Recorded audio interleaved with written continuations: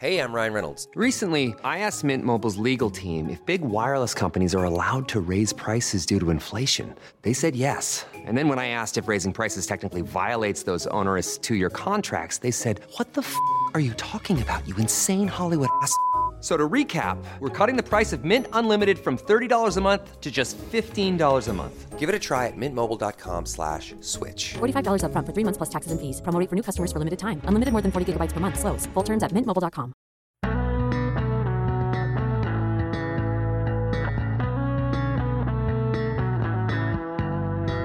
You're listening to This Little Light, a podcast about falling in love with music, hosted by me, Flea, and produced by Cadence 13 and Parallel. In this episode of This Little Light, I'll be speaking with Margo Price.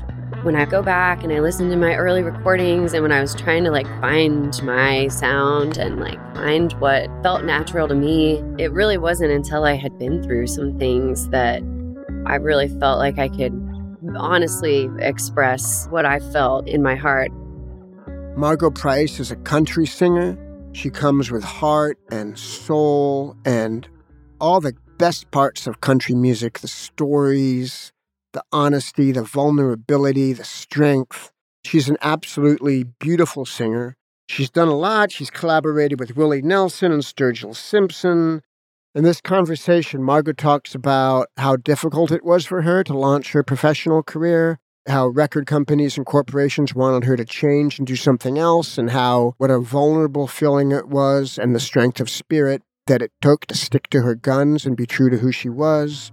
I first met her actually through Willie Nelson and was blown away and touched by the performance that I saw her do. She's incredible. I really admire and love Margo Price, and I hope you enjoy this conversation as much as I did. Yeah, so happy. After I met you at Lucas's Fire thing, I went and listened to all your music and stuff because I was like, oh, they're so nice. And I went and listened. No, so, I was became a fan. I was really excited to talk to you, but I also didn't want to bug you and give you your personal space. Oh, but please. You're just so sweet. And it's really refreshing to meet one of your heroes. And then you're like, oh, no, they're really nice. And I was pregnant during that time. And I was feeling so insecure kind of. And it was just so nice that you took the time to talk to me. And please. Yeah, now that we're getting ready to get back on the road and, do shows. I mean, we don't have a lot really planned, but one thing that I always really love that Lucas and his band did, and I know other bands have done this too, is that they all put their arms together, around each other and say a little prayer. Yeah, yeah. And my band and I, we would do a tequila shot, and now I'm not drinking anymore. It's nice. Yeah, yeah. It's nice. I remember we were kind of the same way. And I remember one time we did a gig in the 80s with MC Hammer, of all people. No way. Yeah. I can't remember what kind of gig it was, but it was with MC Hammer. I remember because we don't really pray because we all have our different ideas of what. Right. Stuff, but we connect. That's the idea, Yeah. And in the spirit of community. But I remember he was real serious praying with his people. It was all the dancers. It was a whole big production, but he got together. And I was kind of in a way, kind of laughing at it. Yeah. But in another way, in awe. Yeah. Totally. Because I just grew up completely no religion, none of that. You know what I mean? And it's funny because now I believe in God so much, and I'm a praying motherfucker. I'm not religious, but right. But I remember the intensity of it and being whoa, wow, yeah, that's cool. Yeah. So this podcast idea was that it's for the Silver Lake Conservatory of Music, right? Yeah. And the idea was that everything would be about education, right, and music education, but clearly everyone's education is really different. Yeah. An emotional education, a spiritual education, a music education, in whatever way you come to music, they all kind of go together, right? In who you are as a musician.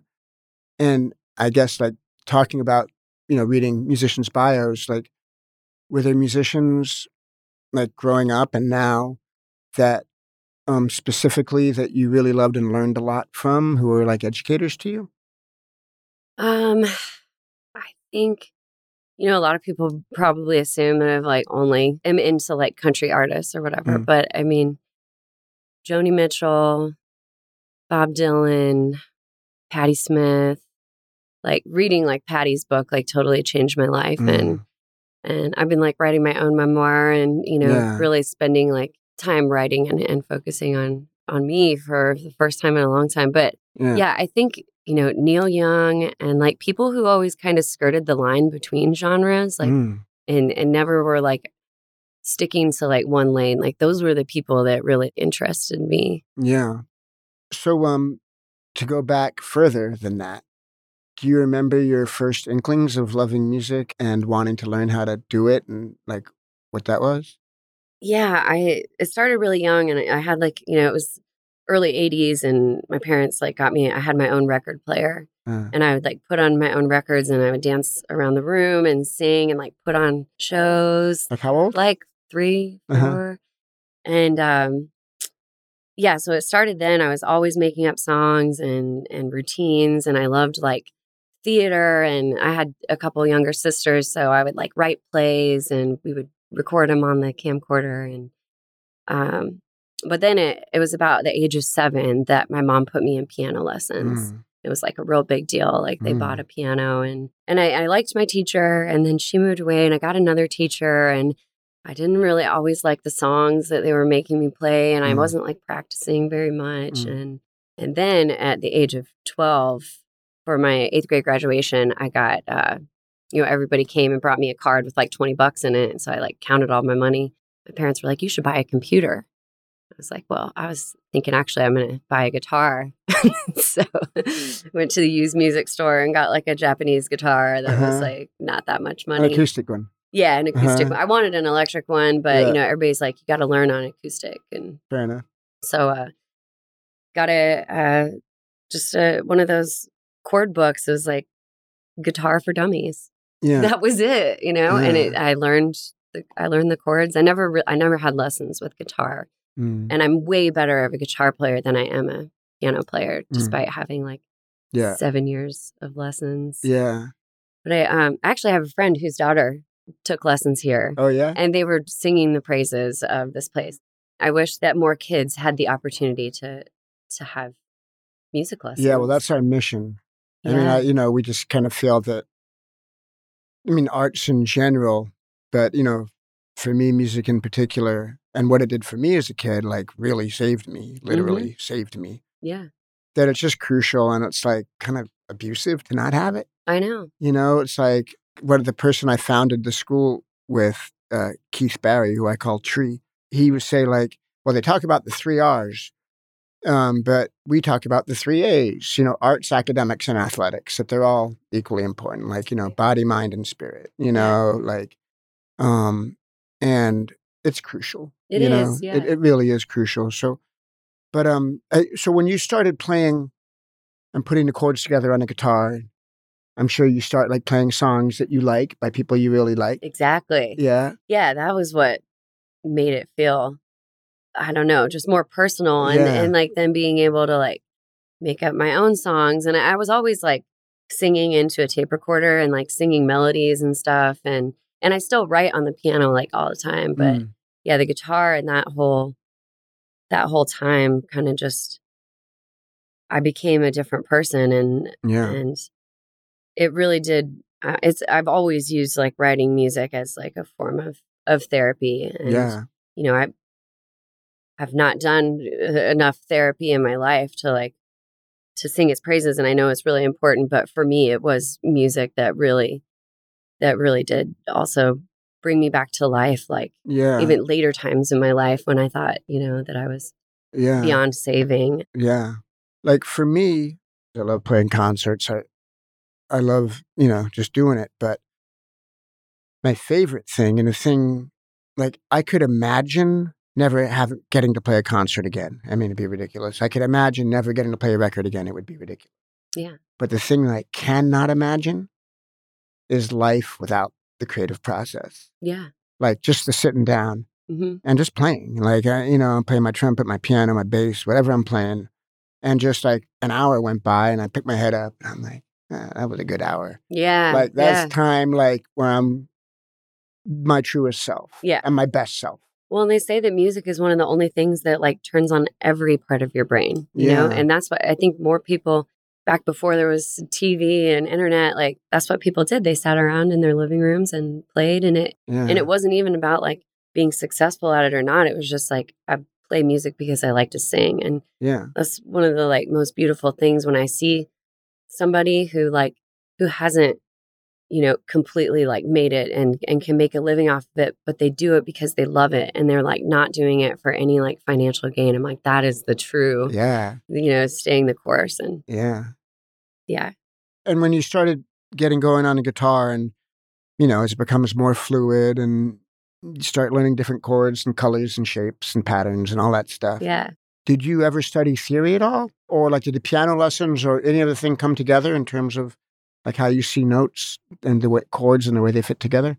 I don't know. It's strange because I can read a little bit and I can read, if somebody like lays out like chords or whatever, I can read the chords and I never really used a capo very much because I really wanted to be able to play in every key and like go all the way up the neck. And I'm just mostly self-taught. Yeah. I have my guitar players like from Berkeley, he studied and he knows everything, but I'm just... Well, your husband, guitar player. So my husband's self-taught too, and he plays bass and piano and guitar and harmonica and both of us were both just self-taught. Yeah. It's very like kind of crude playing, but we get by somehow. Because I've been like that. I mean, that's how I had like a little bit of like, playing in public school bands, playing trumpet, where I learned, the bare minimums of what a major scale is, but then like when I was 46, I went and studied music for a year, like composition and theory at USC. Yeah, and I was 46. And it was really fun for me. You know what I mean? Like, just to look at music completely differently. Like, and kind of like learn what you've already been doing, but like... Yeah. But also, like, I felt like it helped me, like... I mean, for one thing, it got me playing piano, because I would dick around on the piano, but it made me, like, because we had to, like, for homework, okay, look at this Bach chorale and explain why the chords move this way and what they're doing. You know what I mean? And it just made me, like, to try to figure it out so that the piano, next year I knew I was writing songs on the piano. Incredible. I guess, like, it did, like, affirm things I already knew and kind of help me, like, sometimes when you're like, okay, I really want to create tension in this part. So what will I do? And I would just keep playing until I found something that was tense. Yeah. We're going to take a quick break. When we're back, Margo talks about pawning everything from her wedding ring to her car to make her first record, and about the high school guidance counselor who told her music wasn't a career. Luckily for us, Margo proved her wrong. Imagine the softest sheets you've ever felt. Now imagine them getting even softer over time. I'm here to tell you about Boll & Branch sheets. In a recent customer survey, 96% replied that Boll & Branch sheets get softer with every wash. They're made from the rarest organic cotton and designed to get even softer over time. Try their sheets with a 30-night guarantee plus 15% off your first order with code Odyssey. So head to BOLL&branch.com today. Exclusions apply. See site for details.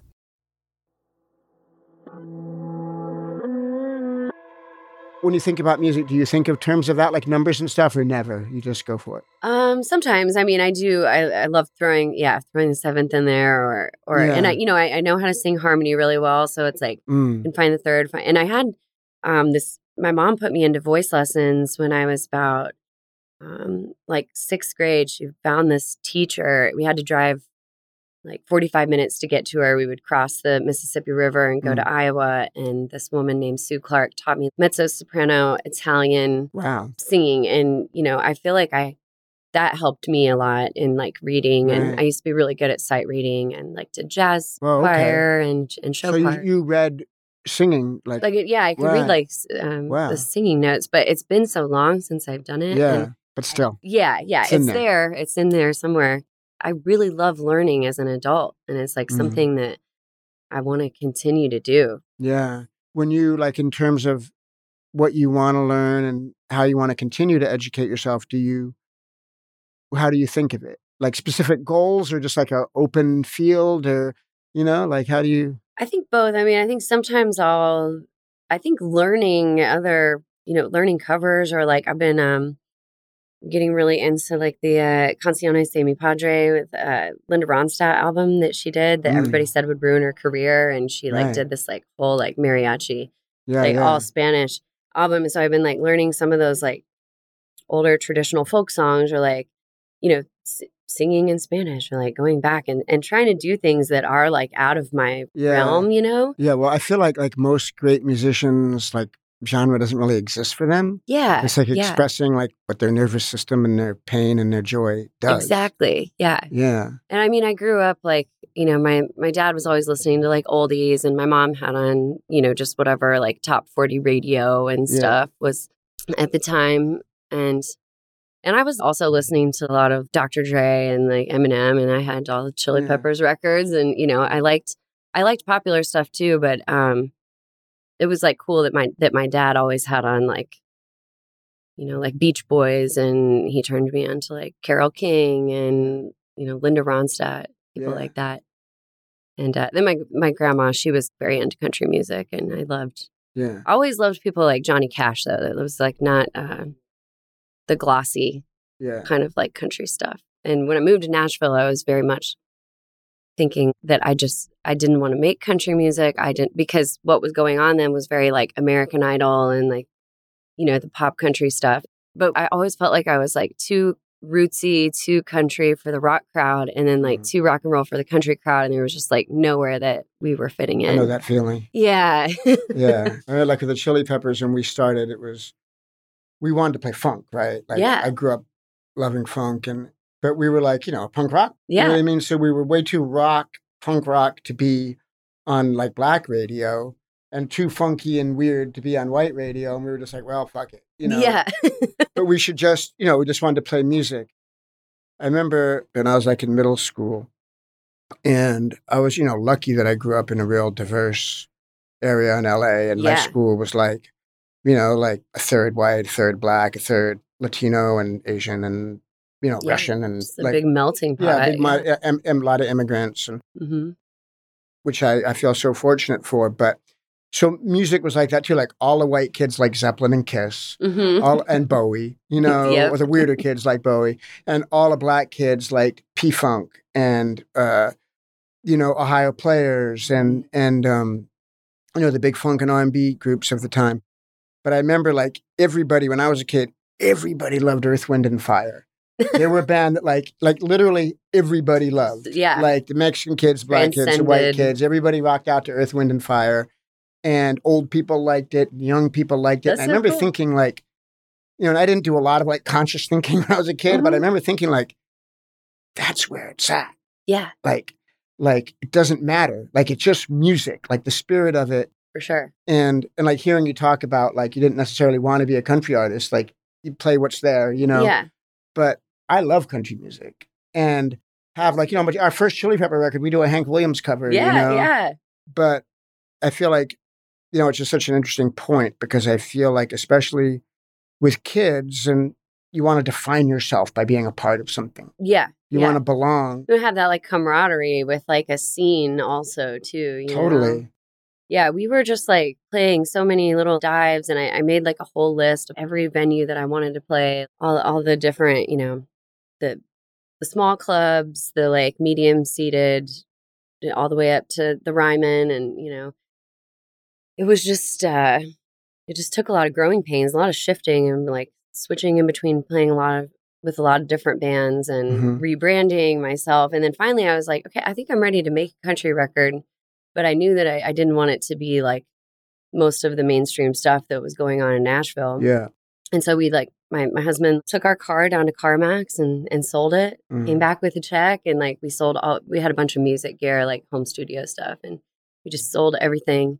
And we went to Sun in Memphis and made this homemade record, you know, for not very much money. And I felt like it was really good. You made it at home. We made it in Memphis at Sun, where like, you know, Elvis and at Sun Studios. Yeah. It was cool. I mean, the museum was open during the day. So like at 6:00, they would shut the museum and then we would go in at night and like do these night sessions. And wow. Yeah, it was just such a good time. And I was so proud of the album. And then we started pitching it to labels all over town and out of town, like labels in Chicago, labels in Georgia, New York, the UK, everywhere. Yeah. And for a year, nobody liked it and nobody would buy. I was like, we just sold our car. I pawned my wedding ring, and I felt like we'd put all of our eggs in one basket, and I knew it was good, but still. anybody that did give feedback on it, like some major labels in Nashville, they were like, well, we really like it, but would you take the fiddle off? Or like make it new. Yeah, exactly. Make it like glossy. Make it polish it up. Yeah. And I was like, I'm not going to do that. And I just stuck to my guns. And then about almost an entire year after Third Man Records and Jack White, they like somehow were interested, and they didn't really do full artist deals. They didn't do like, they just put out singles, you know, mostly for people, but they saved it. Yeah. They saved it. Smart, huh, Jack and White? They put it out. Yeah, it was smart. Yeah. And they didn't ask me to change anything. It was like, it was just such a good feeling. And then from there, everything really took off. But it was like 13 years of people like asking, like, you know, when are you going to move back home and like and give it up? Because obviously it's not working. I think for the question I've been asked a lot, like when especially like I did a Q&A a couple of weeks ago at my daughter's school. Yeah. And it's happened before when I talk to young people. It was like, well, how did you make it? How did you? And like, I don't know, like I'm still like a student, you know what I mean? I'm just trying to be good. Yeah. But, you know, it is an interesting question because like hearing you speak about like there's a certain point where there's a leap of faith. Where you're like, I think you're probably like me. You don't come from money. Yeah, no one's paying your way. You didn't have shit. And at a certain point, you're just like, this is what I do. This is who I am. I'm a musician and I'm going to go sing my song. Yeah. Whatever that song is. And you might not even know what it is, but you know, but there's something burning inside, right? Like, yeah, exactly. I mean, I don't know what else I would do that I would do as well. And, you know, I never imagined that I would be like waitressing for a decade. And, you know, I know my parents definitely didn't want that for me. And they wanted me to finish school. And it just, I don't know, I felt like I was wasting money, changing my major a million times. And, you know, so finally when I just kind of started doing it full time, even though it was scary, and, you know, it is a leap of faith where you know that it might not come true the way you want it to, but I think if you really meditate on something, one thing I always tried to do was like just manifest and like think those positive thoughts and work hard and just practice at your instrument. And I think good things will happen. But it's a tough business. Yeah. I mean, tough. Like you said, you've been in it this long and you're like, I'm still a student. Yeah. I mean, I've, you know, been like, for me, when I like, my only dream was when I started being like, because my reference points growing up were like, my stepdad was a jazz musician. Yeah. And he played upright bass. He put it in his Volkswagen Bug with the neck sticking out of the window, drove to like a Holiday Inn or wherever he was doing some shitty gig. Yeah. And went and played. Yeah. And I was like, okay, that's a job. He's a musician. He knows how to play it. And he goes and works and plays with whoever. Yeah. You know, and comes back home and then we eat, you know, and fixes cars in the backyard when that's not happening. You know what I mean? Totally. But I didn't have the reference point of like a rock star or a celebrity. Didn't exist to me. I didn't even like rock music growing up. Yeah. Like as a kid, I liked jazz. You know, I wanted to be a trumpet player. But really, like when I started seeing bands playing and like, you know, bands that I'd like come through town, I'd see them at like a 2,000-seat theater or whatever. Yeah. And I just thought like, man, if I could do that and like pay rent and eat and just be in my band, like nothing more I could ever want in my life. And that was kind of like, that seemed like a realistic goal to me. Mm-hmm. Like if we could just be good enough, like people would like it and we could come and if we try really hard, you know, and like, I knew I wasn't going to do anything else. So, but it never seemed outlandish to me. It seemed within reach. Yeah. I mean, I remember having like we did career day in high school and you fill out this like aptitude test and tells you what you're supposed to do and whatnot. But I remember telling my guidance counselor at school, she was like, well, being in theater and being a musician, like that's not really a career. And it hurt so much to hear her say that, but I'm so stubborn. And I was like, in the back of my head, I was like, yes, it is. Wait, how old were you? I was about 14. Okay. You know, and it was just like, it was devastating to hear. And, you know, and my mom was always really supportive of the elusiveness of, you know, being a musician. But I think it was still really scary when I actually did it, when I like took the leap of faith, like moved 9 hours away. And my mom would like come see where my husband and I, my boyfriend at the time, where we were living. And it was just like, you know, there were like rats in the house and it was in a bad part of town, and she would just cry, and she would be like, I want something better for you. Yeah. And I think my success has probably been more sweet for her than it has for me. Such a relief. Yeah. I mean, I know as a father to a daughter that my daughter like has a career and she loves it. Like, I mean, nothing could. Yeah. It's in it. Yeah. Now it's like, it feels so justified where I'm like, oh, I'm so glad that I stuck with it. But yeah, at the time, I think it's just like really scary. And especially, moving to a city, and my mom would be calling me all the time and like, I'm just worried something's going to happen to you. I was like, I'm tough. Like, don't worry about it. Yeah. My dad would send me like, my dad worked at a prison. And so he would send me like mace and stuff. Like, here, take this. That's cool. After the final break, Margo talks about how she's used her music to cope with pain and about making country music that transcends polarizing politics.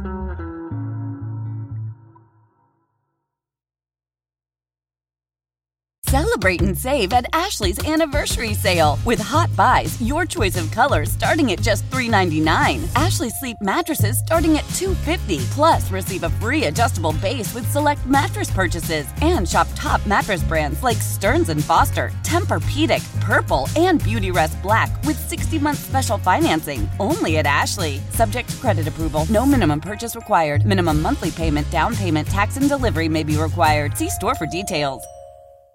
Hey, I'm Ryan Reynolds. At Mint Mobile, we like to do the opposite of what Big Wireless does. They charge you a lot, we charge you a little. So naturally, when they announced they'd be raising their prices due to inflation, we decided to deflate our prices due to not hating you. That's right. We're cutting the price of Mint Unlimited from $30 a month to just $15 a month. Give it a try at mintmobile.com/switch. $45 upfront for 3 months plus taxes and fees. Promo rate for new customers for limited time. Unlimited more than 40 gigabytes per month. Slows full terms at mintmobile.com.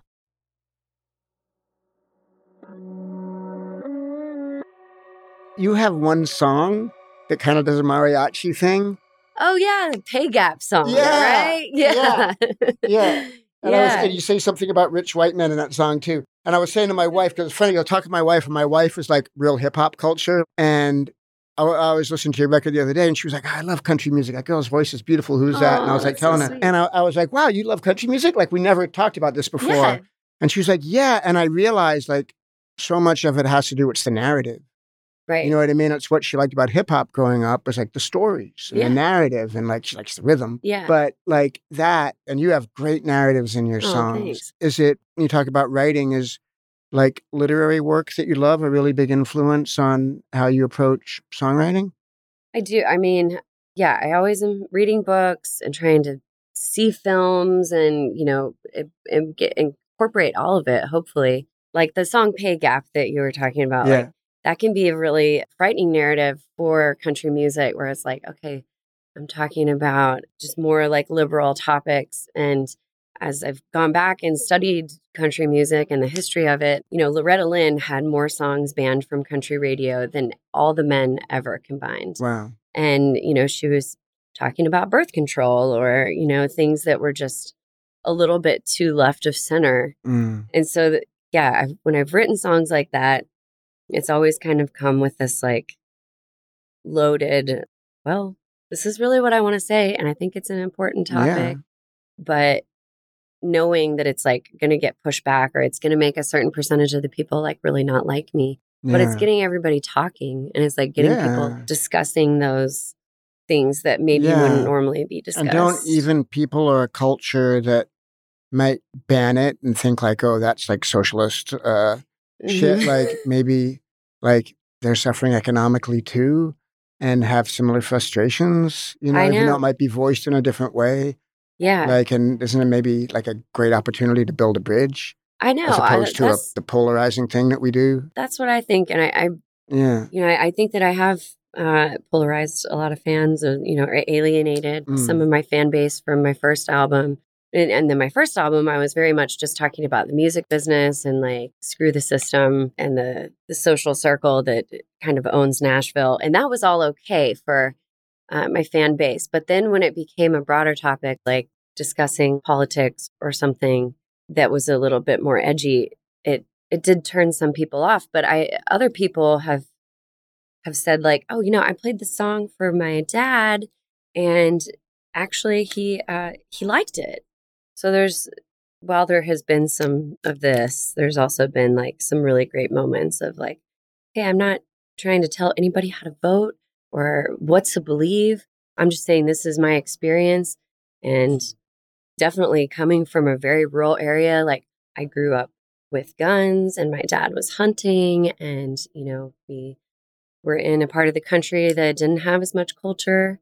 And I feel like I'm a lot more like my fans than they think, but sometimes it just hot button issues. I know. You got to speak your heart, Yeah. And I think that clearly for me, and and I have my opinions, Yeah. But I think every note that you play and every note that you sing and your songs, even when someone might be like, well, who is she to tell me, you know what I mean? Talk about that, like it's coming from a loving place. Like you're never preaching, you're saying your feelings, and the world is a cruel and hypocritical place, and a painful place. Yeah. And people are hurting. And I think like when you speak about or sing about, issues, no matter what, starting a conversation is a healthy thing. And I feel like, beyond like the big issues we face, like certain people in society, Black and brown people, poor people, women, people being oppressed and held down over into this like hierarchical bullshit. I think that ultimately people will connect with, speaking for justice and for love and for caring. It's not, anything but that. And, I personally commend you. Thanks. Yeah, I think for every, maybe like fan I've lost, I've gained 2 more, because it'll always be people that are like, I don't really like country music, but I really like what you're doing. I'm like, well, thank you. Yeah. I think. Yeah. There can't be progress without protest and without those discussions. So it's like something that might be really polarizing now is like in maybe 10 to 20 years, like no one's even going to think twice about it. Yeah, absolutely. And I think through folk music, it's always ultimately been about protest. Yeah. I mean, not always, but it's been about community and protest. And, from Woody Guthrie to Big Bill Broonzy, the story of people like saying, hey, this isn't fair and let's come together and make this better. Yeah. And the good ones, have profound effect on our culture. So I know, even Johnny Cash, though, a lot of people like that are his fans, like they don't realize that he was very liberal, and he wrote like an entire album about the plight of the Native American, and this album called Bitter Tears, and it got like completely banned. They just swept it under the rug. Yeah. And I mean, he was speaking up for people who were poor and who were discriminated against. And then other people are like, well, no, he was just outlaw. Yeah. Well, he was both. Yeah, he was. And people are lots of things. Yeah. People contain multitudes. Yeah. One of my greatest joys was playing with Johnny Cash. Like, I remember So sitting in a cool. room with him and him singing and just being like, oh shit.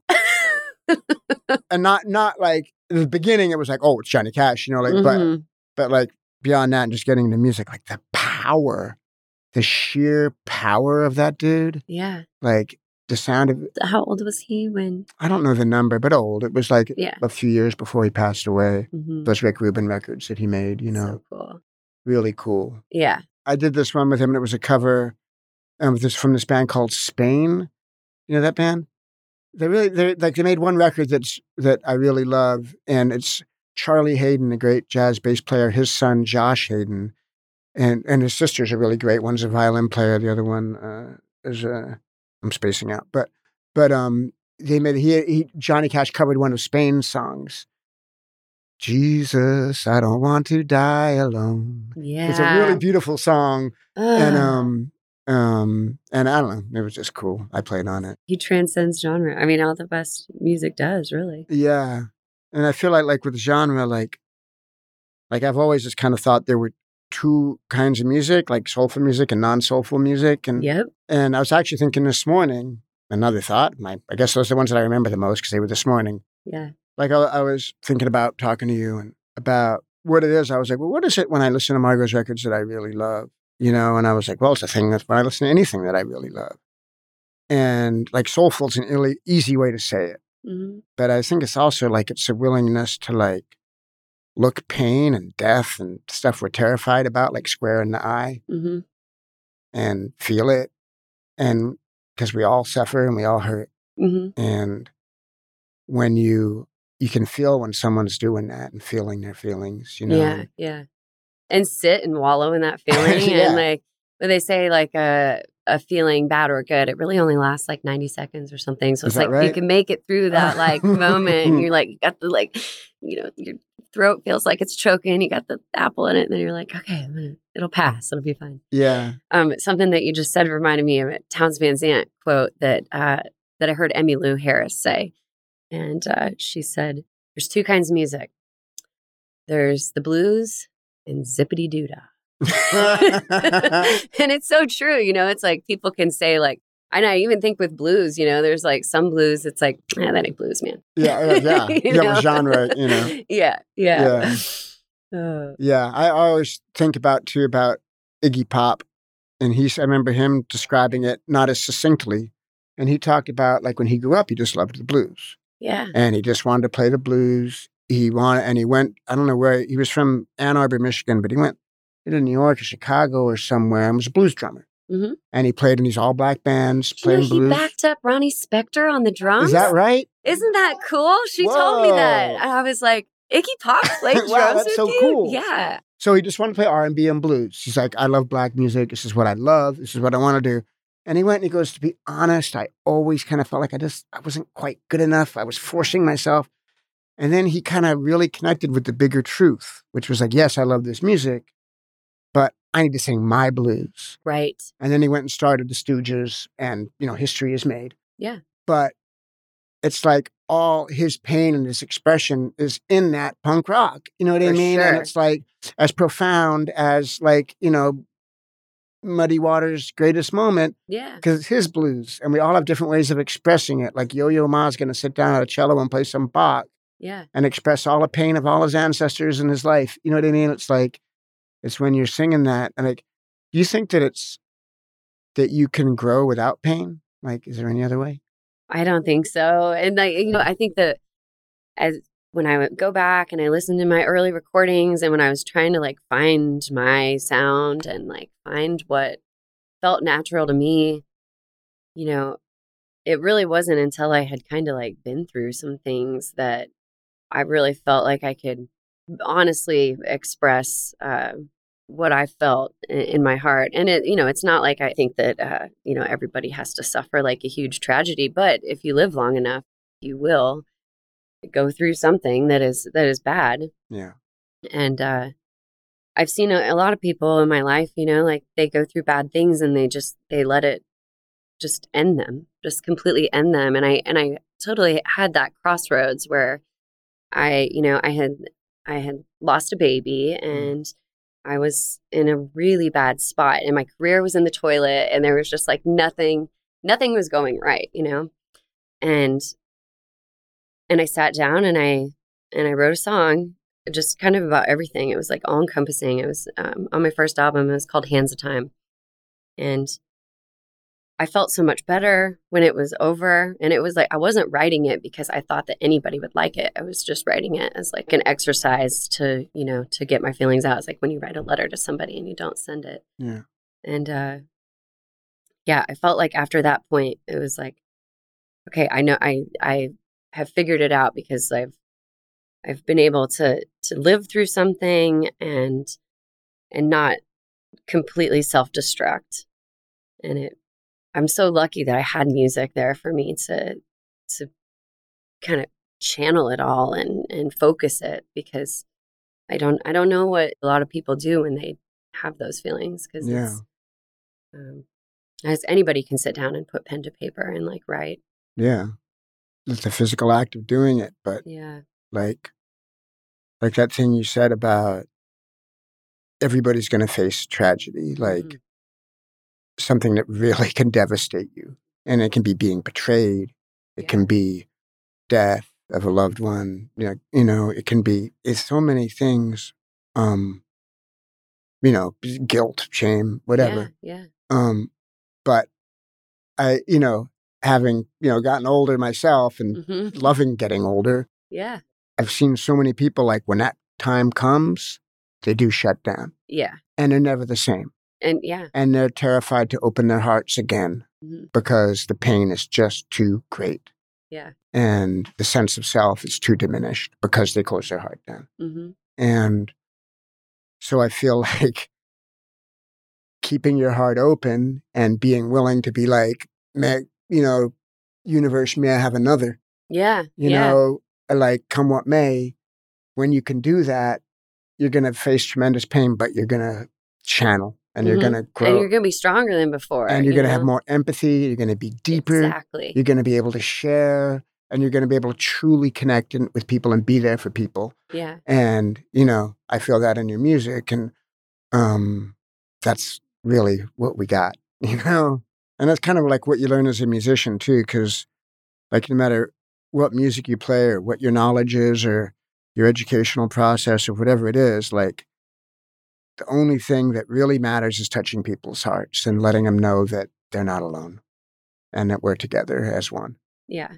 Yeah. Yeah. I think for a long time, like, I tried to, when I was writing, I would like kind of try to cover up my insecurities and like, kind of put on a little bit of a front, or like, I was writing songs that I thought were going to be good on the radio, or like, I don't know. Yeah. People will like to hear this because I've heard this before.